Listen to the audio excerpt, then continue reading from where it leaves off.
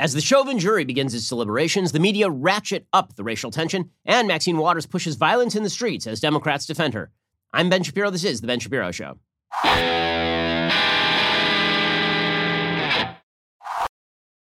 This show is sponsored by ExpressVPN. Don't like big tech and the government spying on you? Visit expressvpn.com/Ben. We'll get to all the news in just one moment. First, a quick reminder, if it feels like things are quickly spiraling out of control, that's because, well, they kind of are. If you look at the inflation rates in commodities right now, they are extraordinary. It's something the media don't want you to pay attention to, but if you care about your financial portfolio, you probably should. There's only one great way to protect your savings. Do what over 10,000 other smart investors have done. Convert a portion of your retirement accounts into gold and silver with Birch Gold. When inflation hits, and it already is, gold and silver are your safe haven. Birch Gold Group. Those are the people I trust to help you convert an IRA or eligible 401k into an IRA backed by gold and silver. Through April 30th on qualifying purchases, when you open a precious metals IRA with Birch Gold, they'll send you a free home safe. Birch Gold. Those are the people I buy my gold from, and you can trust them as well. Text BEN to 474747 for your free information kit on Precious Metals IRA or to speak with a Birch Gold representative today. Again, with 10,000 customers, they got an A+ rating with the Better Business Bureau, countless 5-star reviews. You've heard me talk with the representatives here on the show. They're the people that I trust for my own precious metals investing, and they can help you as well. Text BEN to 474747 for your free safe with qualifying purchase today. Alrighty, so the world is now on edge as we await the verdict in the Derek Chauvin trial. The jury is out. The jury was issued closing statements by the prosecution and by the defense. Then there was a prosecution rebuttal yesterday. And then the jury were sequestered. Now, they should have been sequestered all along. The fact that they weren't sequestered is a real problem because it turns out that this is the most publicized, high-profile criminal trial in the United States probably since O.J. Simpson. This thing has taken up enormous sums of time and energy. It's created protests and riots in the street for the last year. And now, only now, did the judge decide it was time to sequester the jury. And that was only after everyone on the jury knows the base and gross truth here, which is that if they don't convict, then their name is going to be on the front page of a paper probably 2 weeks from now, and then their life will be ruined. If you are on that jury, I have a lot of sympathy for you, frankly, because it takes an enormous amount of bravery to simply look at the evidence and the facts in the case and come to a logical conclusion. And there are a couple of logical conclusions here. Now, I could certainly see a conviction of Derek Chauvin for manslaughter. I think it's almost impossible not to see reasonable doubt when it comes to the second and third degree murder charges. Manslaughter is a lower standard because it suggests reckless disregard for the life of another. And so you can make the case that even if Chauvin originally wasn't doing anything particularly bad, once Floyd went unconscious, he should have gotten off of him. That's an easier case than the notion that he was committing a felony assault against George Floyd on purpose, or the case that he caused George Floyd's death, not by denying him care after he was already unconscious and staying on top of him, but through his actions alone. Frankly, I find it extraordinarily difficult to believe that the simple pressure of Derek Chauvin's knee on George Floyd's back, not on his neck, on his back, because this was again testified to by prosecution witnesses, is that the body cam footage showed that Chauvin's knee was not, in fact, in position to cut off either George Floyd's airways or the oxygen flow to his brain. If that was the case, then you are suggesting a 140-pound man with 40 pounds of gear on him kneeling on the back of George Floyd for about 9 minutes was enough to kill the 6'5", 240-pound George Floyd without any sort of intervening circumstances. And people who are testifying on behalf of the prosecution basically said that, which is quite crazy to me. The idea that the drug-fueled behavior of Floyd for the 16 minutes prior to the 9 minutes that we've all seen on tape, that had nothing to do with anything. That George Floyd having enough fentanyl in him to kill a horse had nothing to do with anything. The fact that he had a 75% arterial blockage, that had nothing to do with anything. That's the prosecution's case. That's very difficult to believe. Again, the prosecution had a heavy burden here because they have to get to beyond a reasonable doubt, right? It is not just that they have to prove by a preponderance of the evidence, which is the standard in civil court, like a majority of the evidence, you think probably it's Chauvin's fault. It has to be beyond a reasonable doubt that this is Chauvin's fault. And it has to be shown a couple of things. One, that he did not act as a reasonable police officer should have. And two, that he's the actual causative factor in George Floyd's death, that he was a substantial factor in George Floyd's death. There's a great analysis over at Legal Insurrection, which has been doing excellent work covering the day-to-day on this case. And one of the analysts over there was writing about sort of the differences in terms of the causation arguments being put forward by the prosecution and the defense. The prosecution is essentially arguing that this case is akin to a man is on a subway platform and a mugger comes up to him and pops out of the shadows and scares the guy, and the guy topples backward onto the subway tracks and then is run over. Is the mugger at fault for that? Okay, so that would be the substantial factor, right? Without the mugger there, without the mugger having scared the guy, he would be fine. Okay, what the defense is arguing is that this is more akin to somebody, like a normal person on the street, encountering a police officer, and the police officer trying to arrest the person, and the person dropping dead of a heart attack. Was the police officer a substantial factor in that person's death? The defense is arguing, well, really not, because it was the underlying causes that were the greatest factor in the death.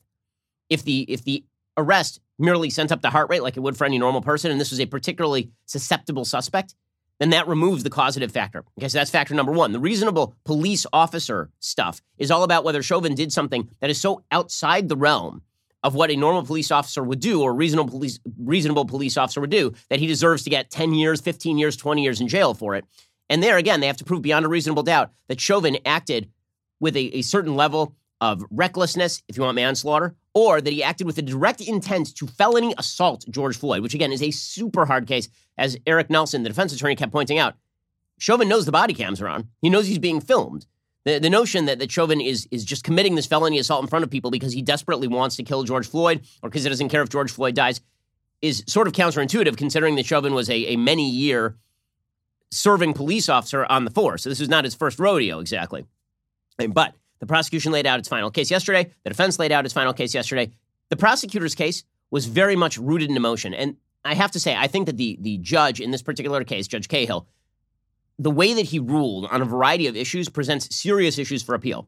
We're going to get to Maxine Waters in a second because that is a serious issue for appeal. But there are many situations here where it seems like there are serious issues for appeal. Number one, third-degree murder should not have been on the docket here. Third-degree murder does not apply. Third-degree depraved heart murder is not the right charge here because depraved heart murder requires that your malice be directed at others, your recklessness be directed at others, not at other.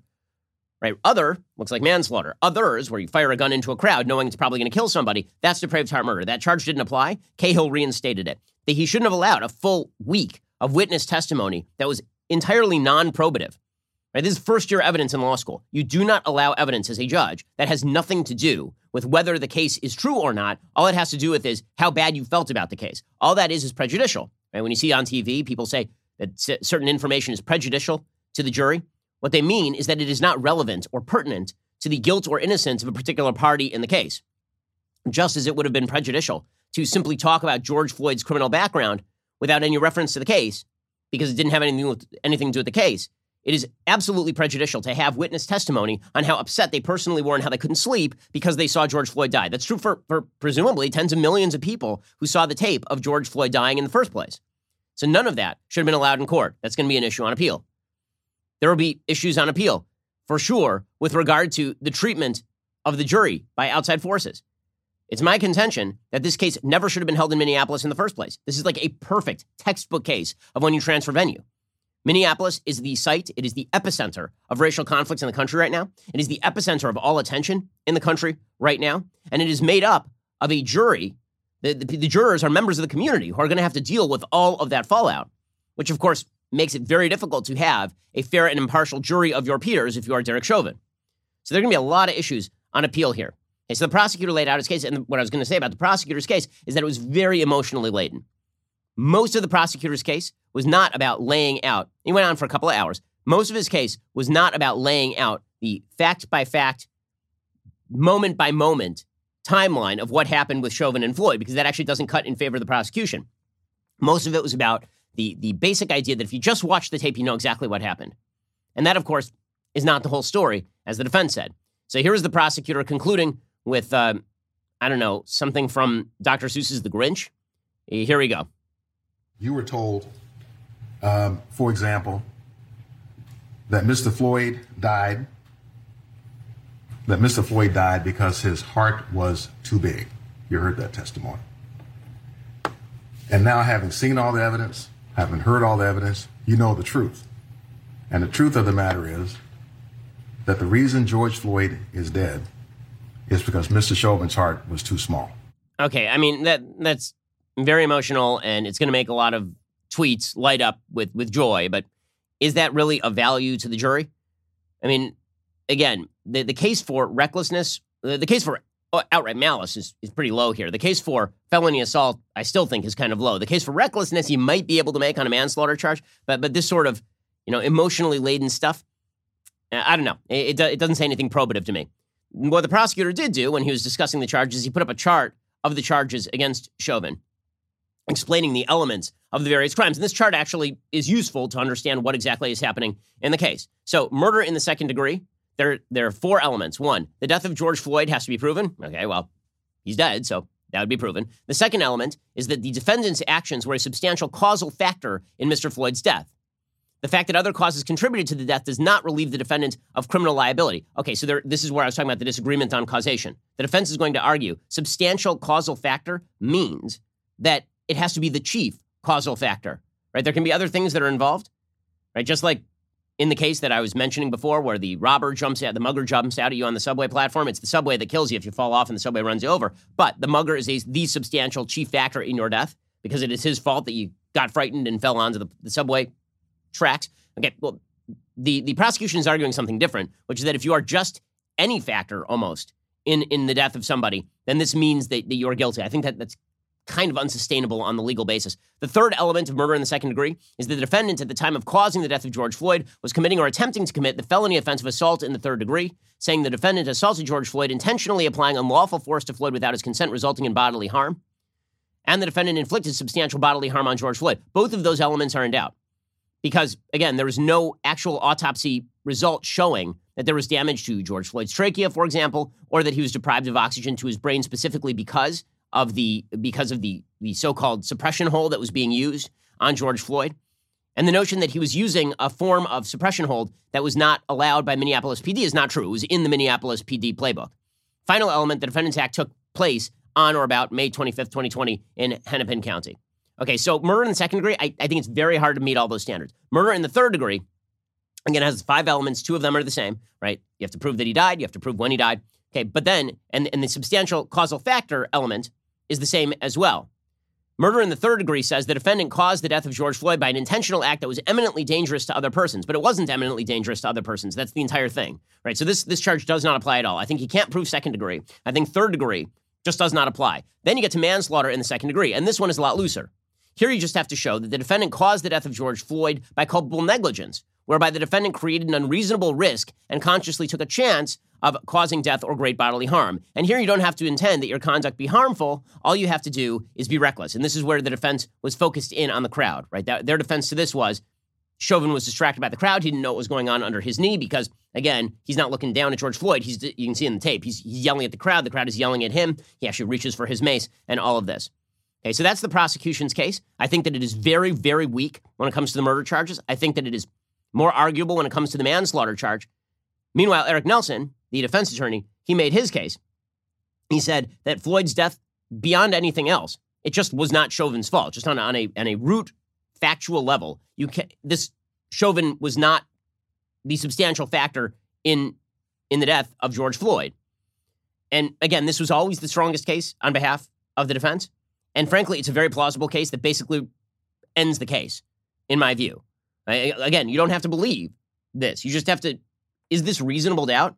Sounds like reasonable doubt to me. Again, I think that the base medical fact pattern here, which is that George Floyd was high as a kite, had 3 times the deadly amount of fentanyl in his system, had a 75% arterial blockage. It's extremely difficult for me to believe that that is not a level of reasonable doubt that applies to the causation factor in all of the charges.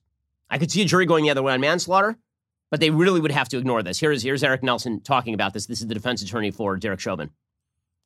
You have to be convinced that the defendant's actions caused the death of Mr. Floyd. And throughout the course of this trial, the state has tried and called numerous witnesses to try to convince you that asphyxiation is the singular cause of death. The singular cause of death. And why is that? It's because actions that happened before Mr. Floyd was arrested that had nothing to do with Officer Chauvin's activities are not the natural consequences of the defendant's actions. And again, one of the things that the prosecution never really proved is that if George Floyd was already saying, I can't breathe, if he was already in the midst of a medical issue, then Chauvin was not the chief causative factor in his death. If you fell down on the subway tracks and then the mugger shouted at you, at that point, it's not even the mugger's fault if you get run over by the train. Right? Sort of the case that the defense was making here. Now, here's the amazing thing about this. I'm trying to present this with as much nuance and detail as I can in a short period of time. And we've gone through a lot of the details in the case in a way that you haven't seen in much of the mainstream media. The establishment media do not want to present you the details of the case. The establishment media think it is a sin for you to know what the defense has been saying in this case because the establishment media are rooting for riots. I cannot see any other reason why they're presenting the case in the light they are presenting it.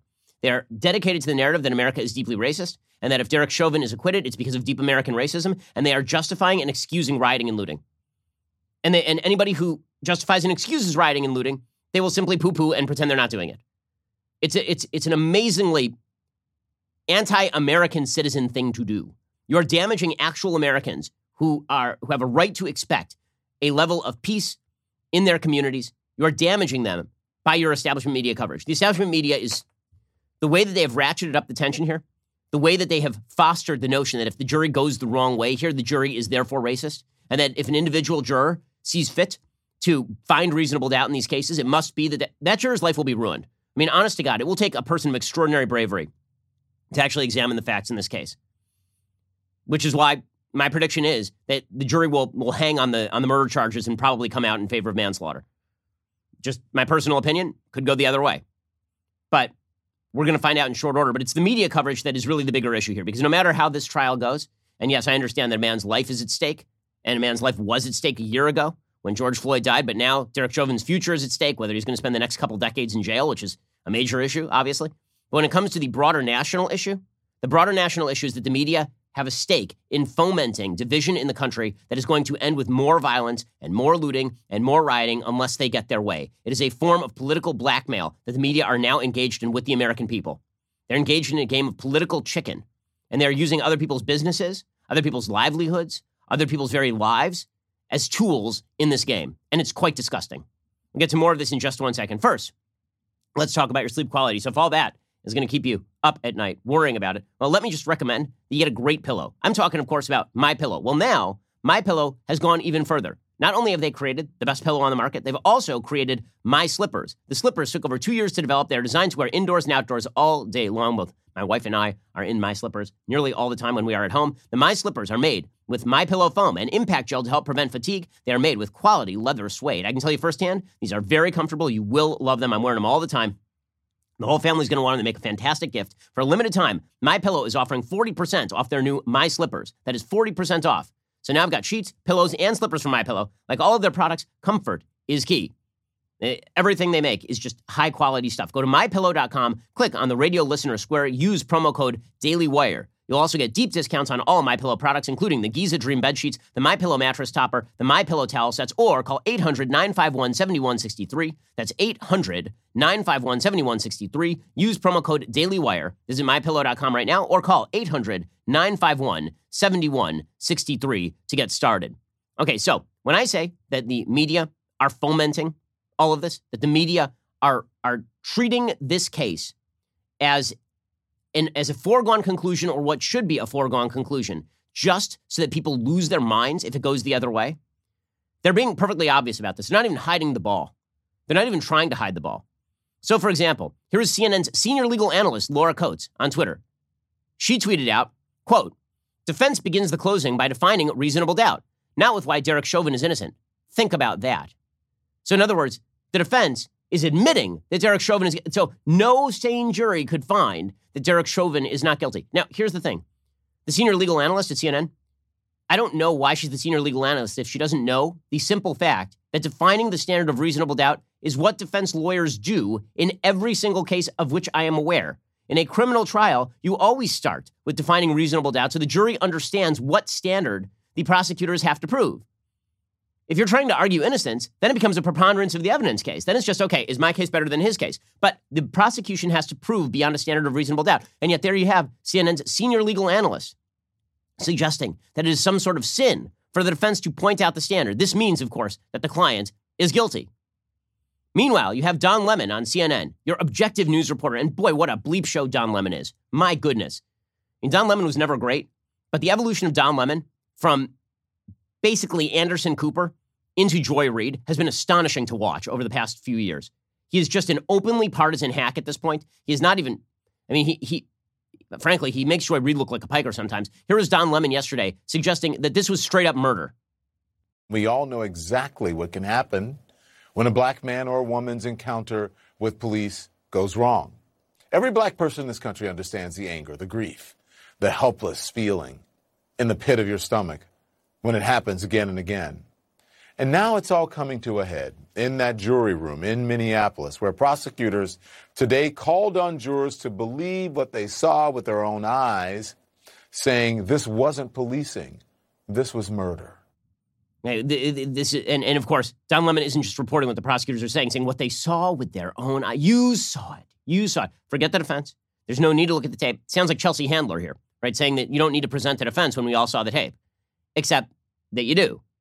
And when Don Lemon suggests that every police encounter between black Americans and police officers ends with the black person being mistreated, hurt, murdered by the police, there's no statistical evidence to support this. I don't know how many times I have to say this. Anecdotal evidence is not statistical evidence. Provide the data.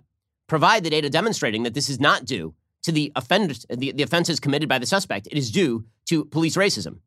Explain. Let's have that argument. You want to hear that argument? Let's talk about specific police departments, and we can break down crime by crime what happened in each case. But they don't want to do that.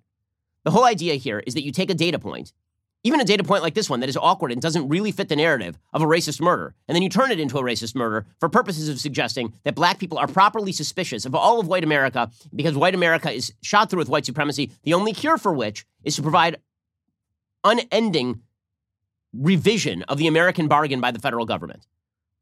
That's really what's at stake here. Okay, this is all just a lever for change. And I don't mean change of the good sort. I mean a complete revision of the American bargain between individual rights and the body politic. And the media are fomenting this. Again, I can't emphasize this enough. The media are actively fomenting this.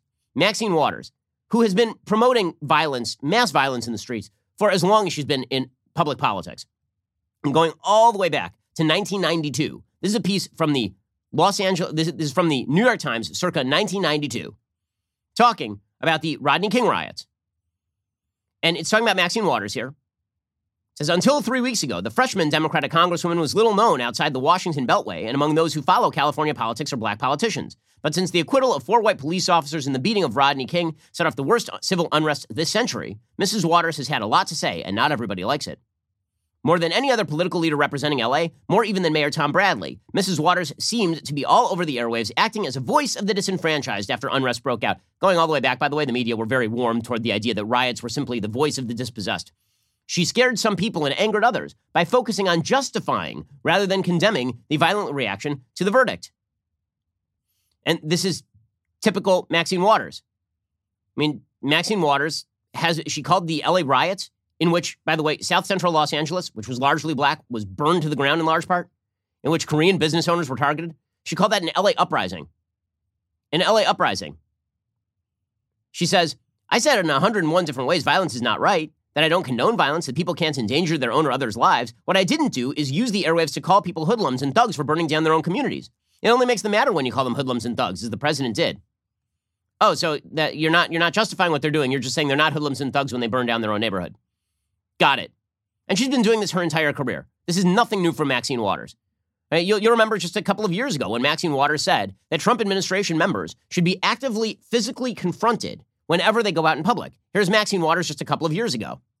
You see anybody from that cabinet in a restaurant, in a department store, at a gasoline station, you get out and you create a crowd.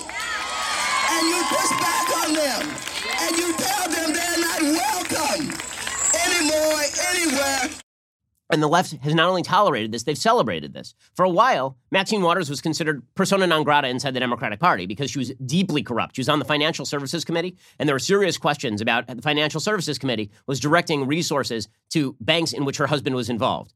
And she was consistently considered one of the most corrupt members of Congress.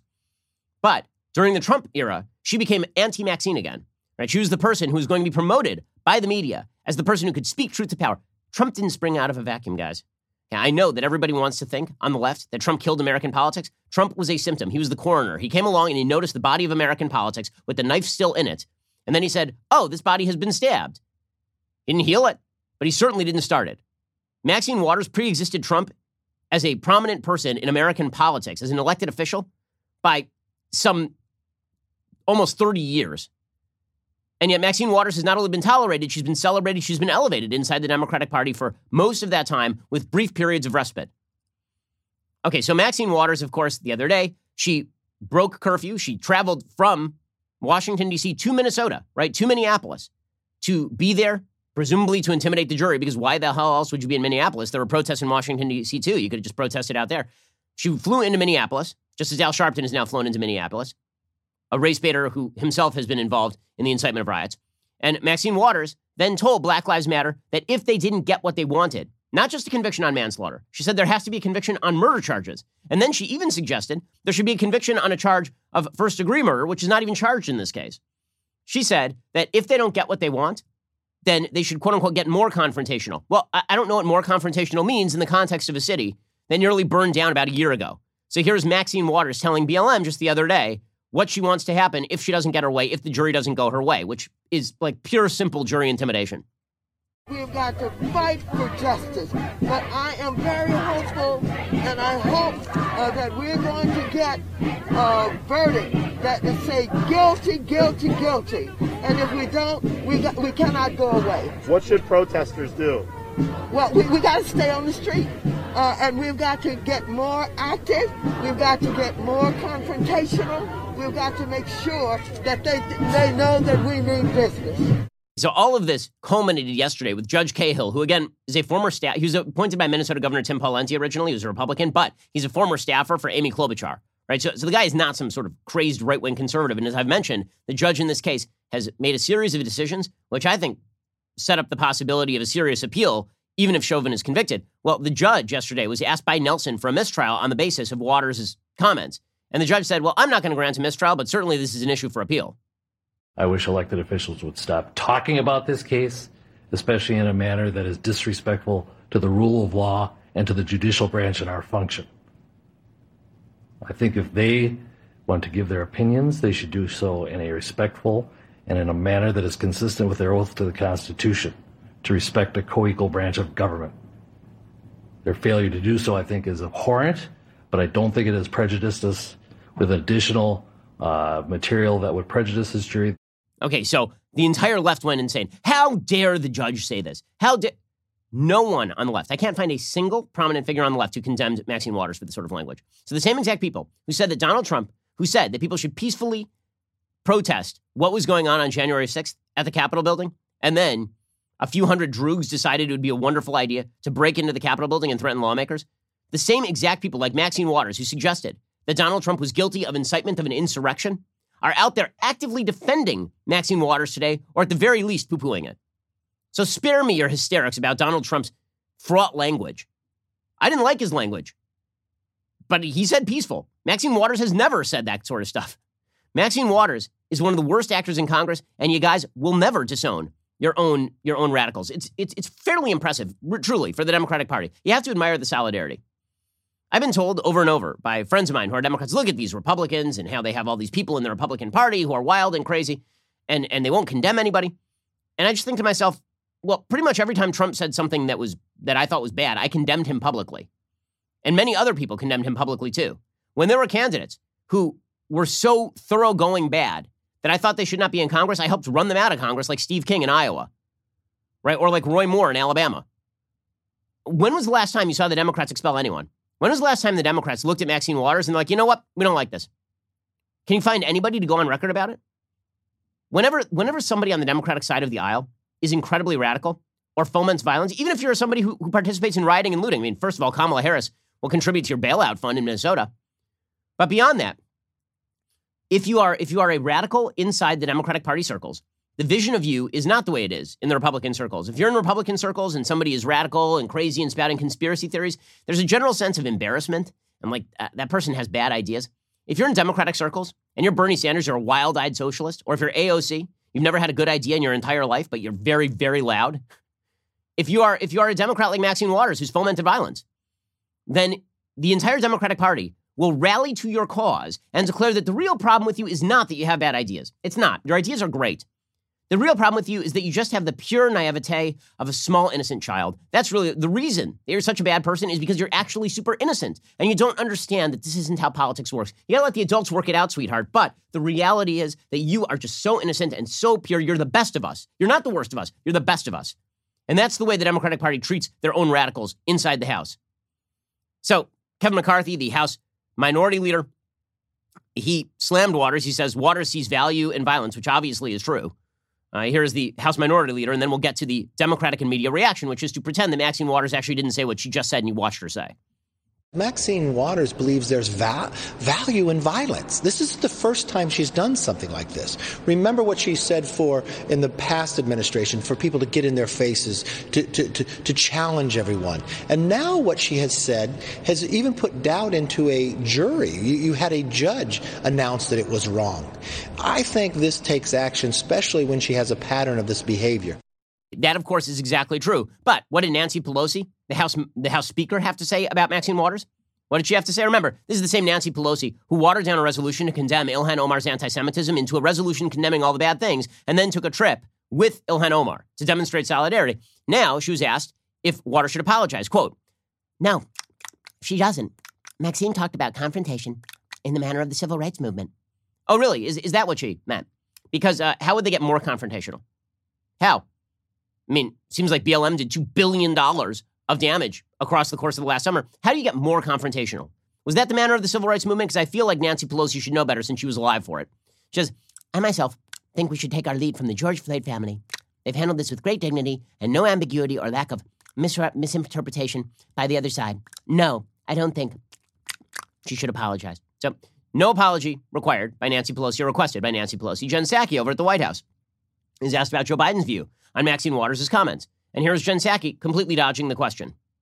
Does the president agree with what she said about getting more confrontational? Well, I can speak to the president's view. He has been very clear that he recognizes the issue of police violence against people of color, communities of color, is one of great anguish, and it's exhausting and quite emotional at times. As you know, he met with the Floyd family last year and has been closely following the trial, as we've been talking about, and is committed to undoing this long-standing systemic problem. Okay, so if you recall, the original question was, what do you think of Maxine Waters' comments? Not, can you quote Jonathan Capehart's bad column in the Washington Post about exhaustion and meeting with George Floyd's family and a bunch of read out talking points. All he had to say was, Maxine Waters shouldn't have said that. It's bad that she said that. We abhor all violence, and Maxine Waters' contribution to raising the temperature is not useful.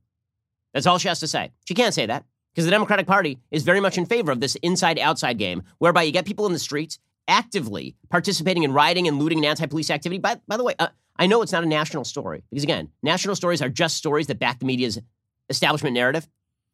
Okay, I know it's not a national story, but somebody did ambush a Minneapolis National Guard person the other day. But that's not a national story, guys. Not a national story at all. The same day, by the way, I believe that Maxine Waters made that comment. Doesn't mean they incited it. Doesn't mean that she's responsible for that.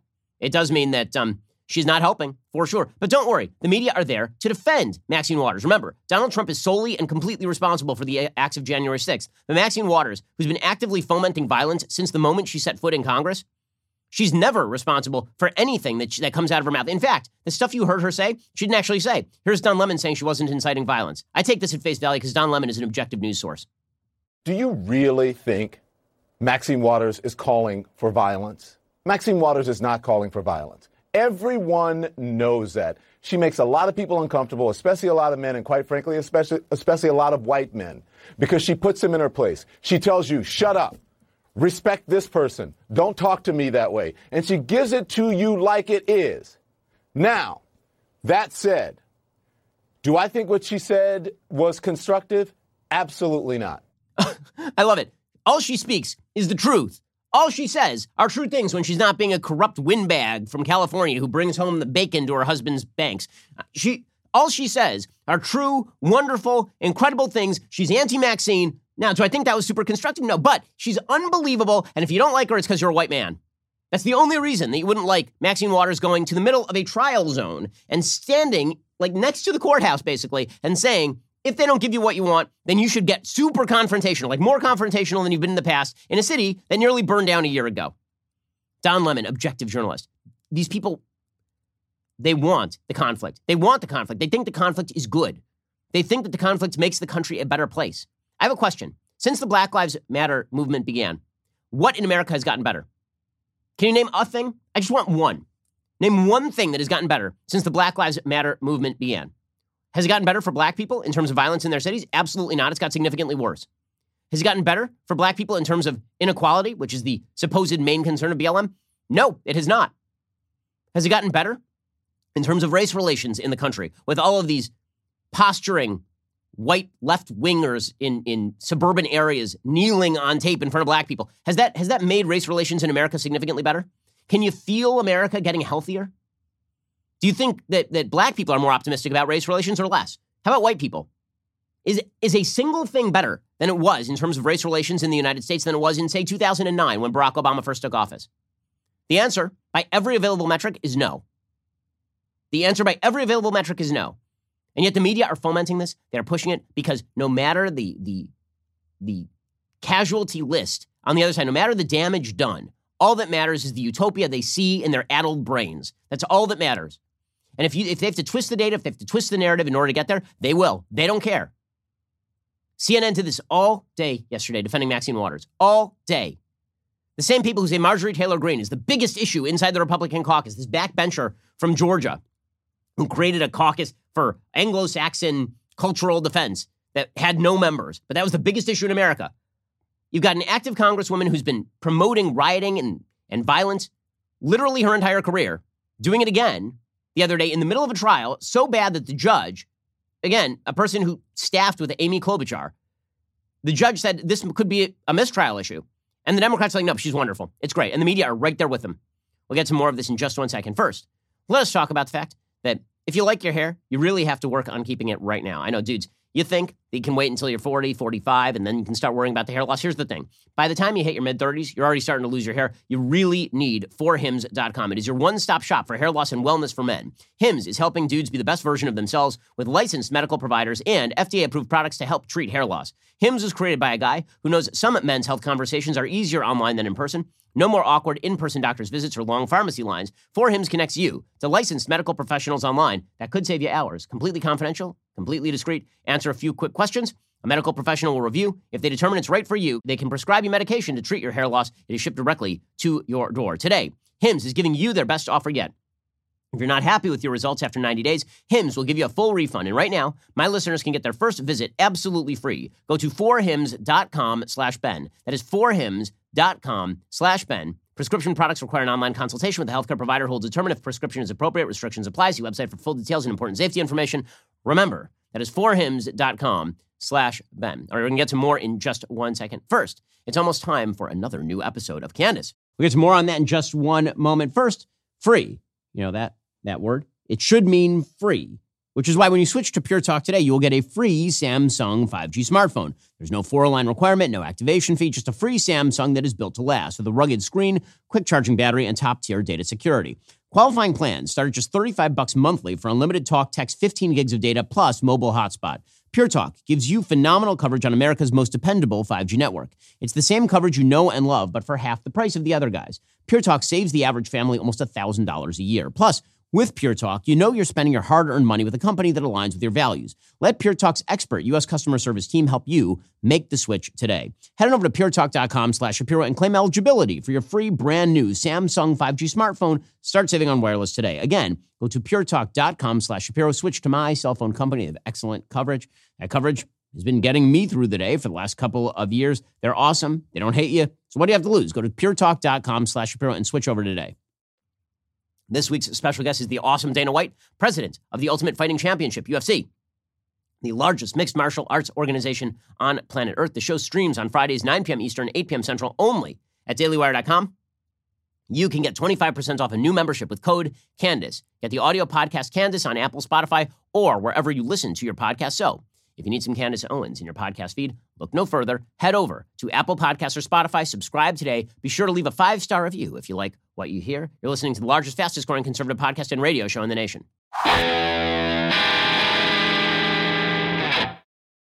The ongoing defense of Waters by the media, it is consistent. Yamisha Alcindor, who's not a journalist, she's an activist for PBS, she tweeted out, "Don't worry, Maxine Waters didn't threaten violence. Eric Nelson is now using Representative Maxine Waters, saying that protesters should, quote, get more active and more confrontational if Derek Chauvin isn't convicted as a reason for a mistrial to be declared. He's claiming she threatened violence. Fact check. Waters did not threaten violence." Weird, because what she said was way more violent than anything that Donald Trump said on January 6th. Weird. I don't remember Yamisha Alcindor feeling the same way.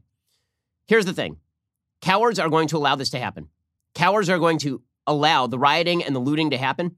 As I've said, the most important thing that we are watching right now is the simple real-time change in expectations in the United States. There's now an expectation.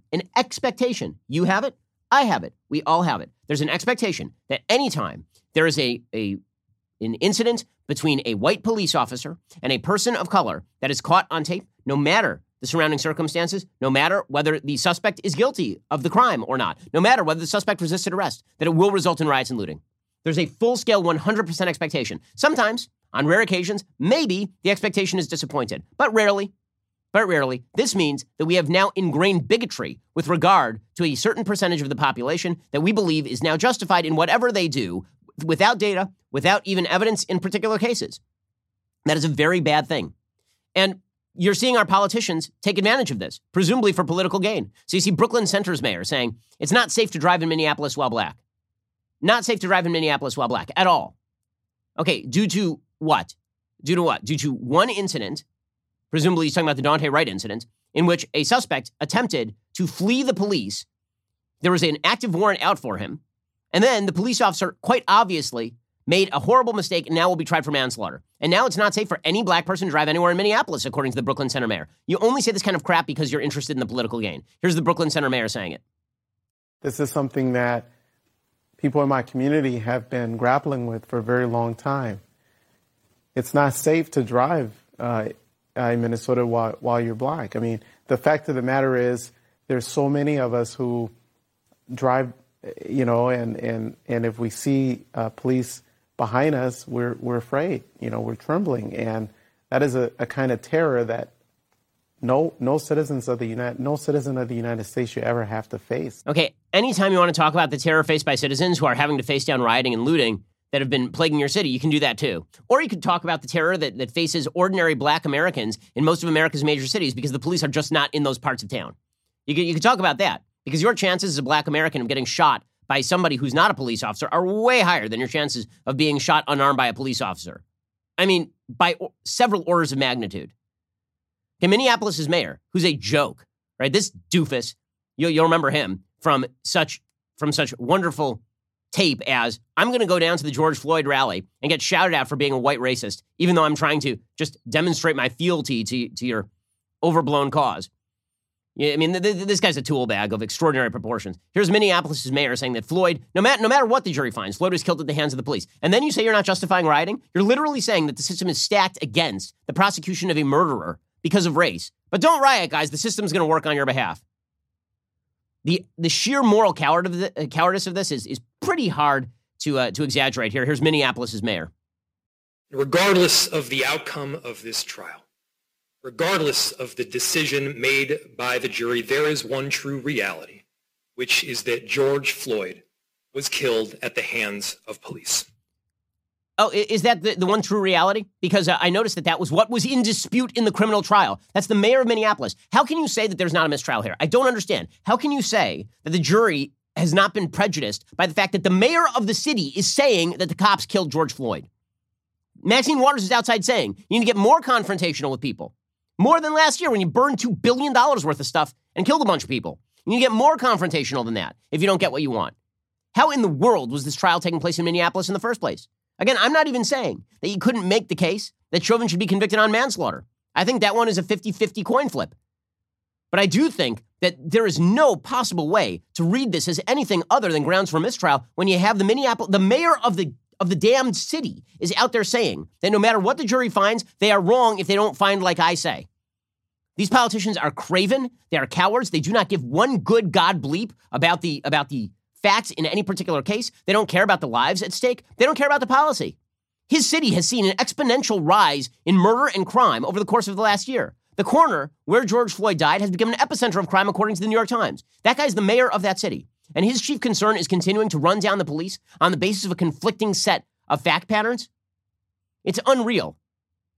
There's only one thing that can justify this sort of behavior, and that is, in pursuit of utopia, everybody for the left is either a tool or an obstacle. Derek Chauvin is a tool and an obstacle for these people. Due process is an obstacle for these folks. Individual rights are an obstacle, and Maxine Waters is a tool. Therefore, Maxine Waters will be defended, and due process will be thrown out the window, and you're just supposed to eat it. But guess what? The American public at some point is going to stand up on their hind legs and say enough of all this, because it is horrifyingly bad for the country. All righty, we'll be back here later today with an additional hour of The Ben Shapiro Show. Coming up soon is The Matt Walsh Show. It airs at 1:30 p.m. Eastern. Be sure to check it out over at dailywire.com. I'm Ben Shapiro. This is The Ben Shapiro Show. If you enjoyed this episode, don't forget to subscribe. And if you want to help spread the word, please give us a 5-star review and tell your friends to subscribe too.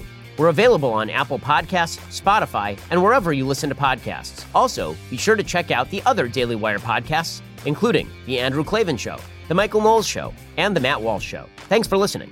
The Ben Shapiro Show is produced by Elliot Feld. Executive producer Jeremy Boring. Our supervising producer is Mathis Glover. And our assistant director is Pavel Wydowski. Editing is by Adam Sayevitz. Audio is mixed by Mike Coromina. Hair and makeup is by Fabiola Cristina. Production assistant is Jessica Kranz. The Ben Shapiro Show is a Daily Wire production. Copyright Daily Wire 2021. Officials in D.C. are finally telling us the truth about the alleged deadly riot at the Capitol. The judge in the Chauvin case admonishes Maxine Waters. Planned Parenthood faces up to its racist past, sort of, and incest advocates make their case for marriage equality. We'll talk about that and much more today on The Matt Walsh Show. Gear up for the great outdoors with Forloh, the brand that's revolutionizing outdoor apparel. Forloh's non-compromise, 100% American-made outdoor apparel protects your body from the elements so that your mind stays focused on the hunt, on the water, or on the trail. Your adventure starts with a solid foundation, which is why Forloh's base layer is designed to provide the comfort and insulation you need to keep going when the temperatures drop. Their uniquely breathable down layer ensures that you stay warm without overheating. And since proper protection goes beyond insulation, the final layer, a waterproof shield, completes the system.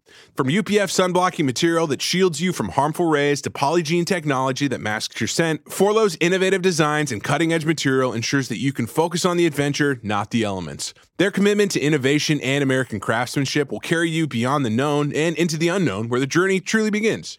Get the most out of your time in the outdoors and go to forloh.com and use code DailyWire for 20% off your purchase. That's forloh.com, code DailyWire.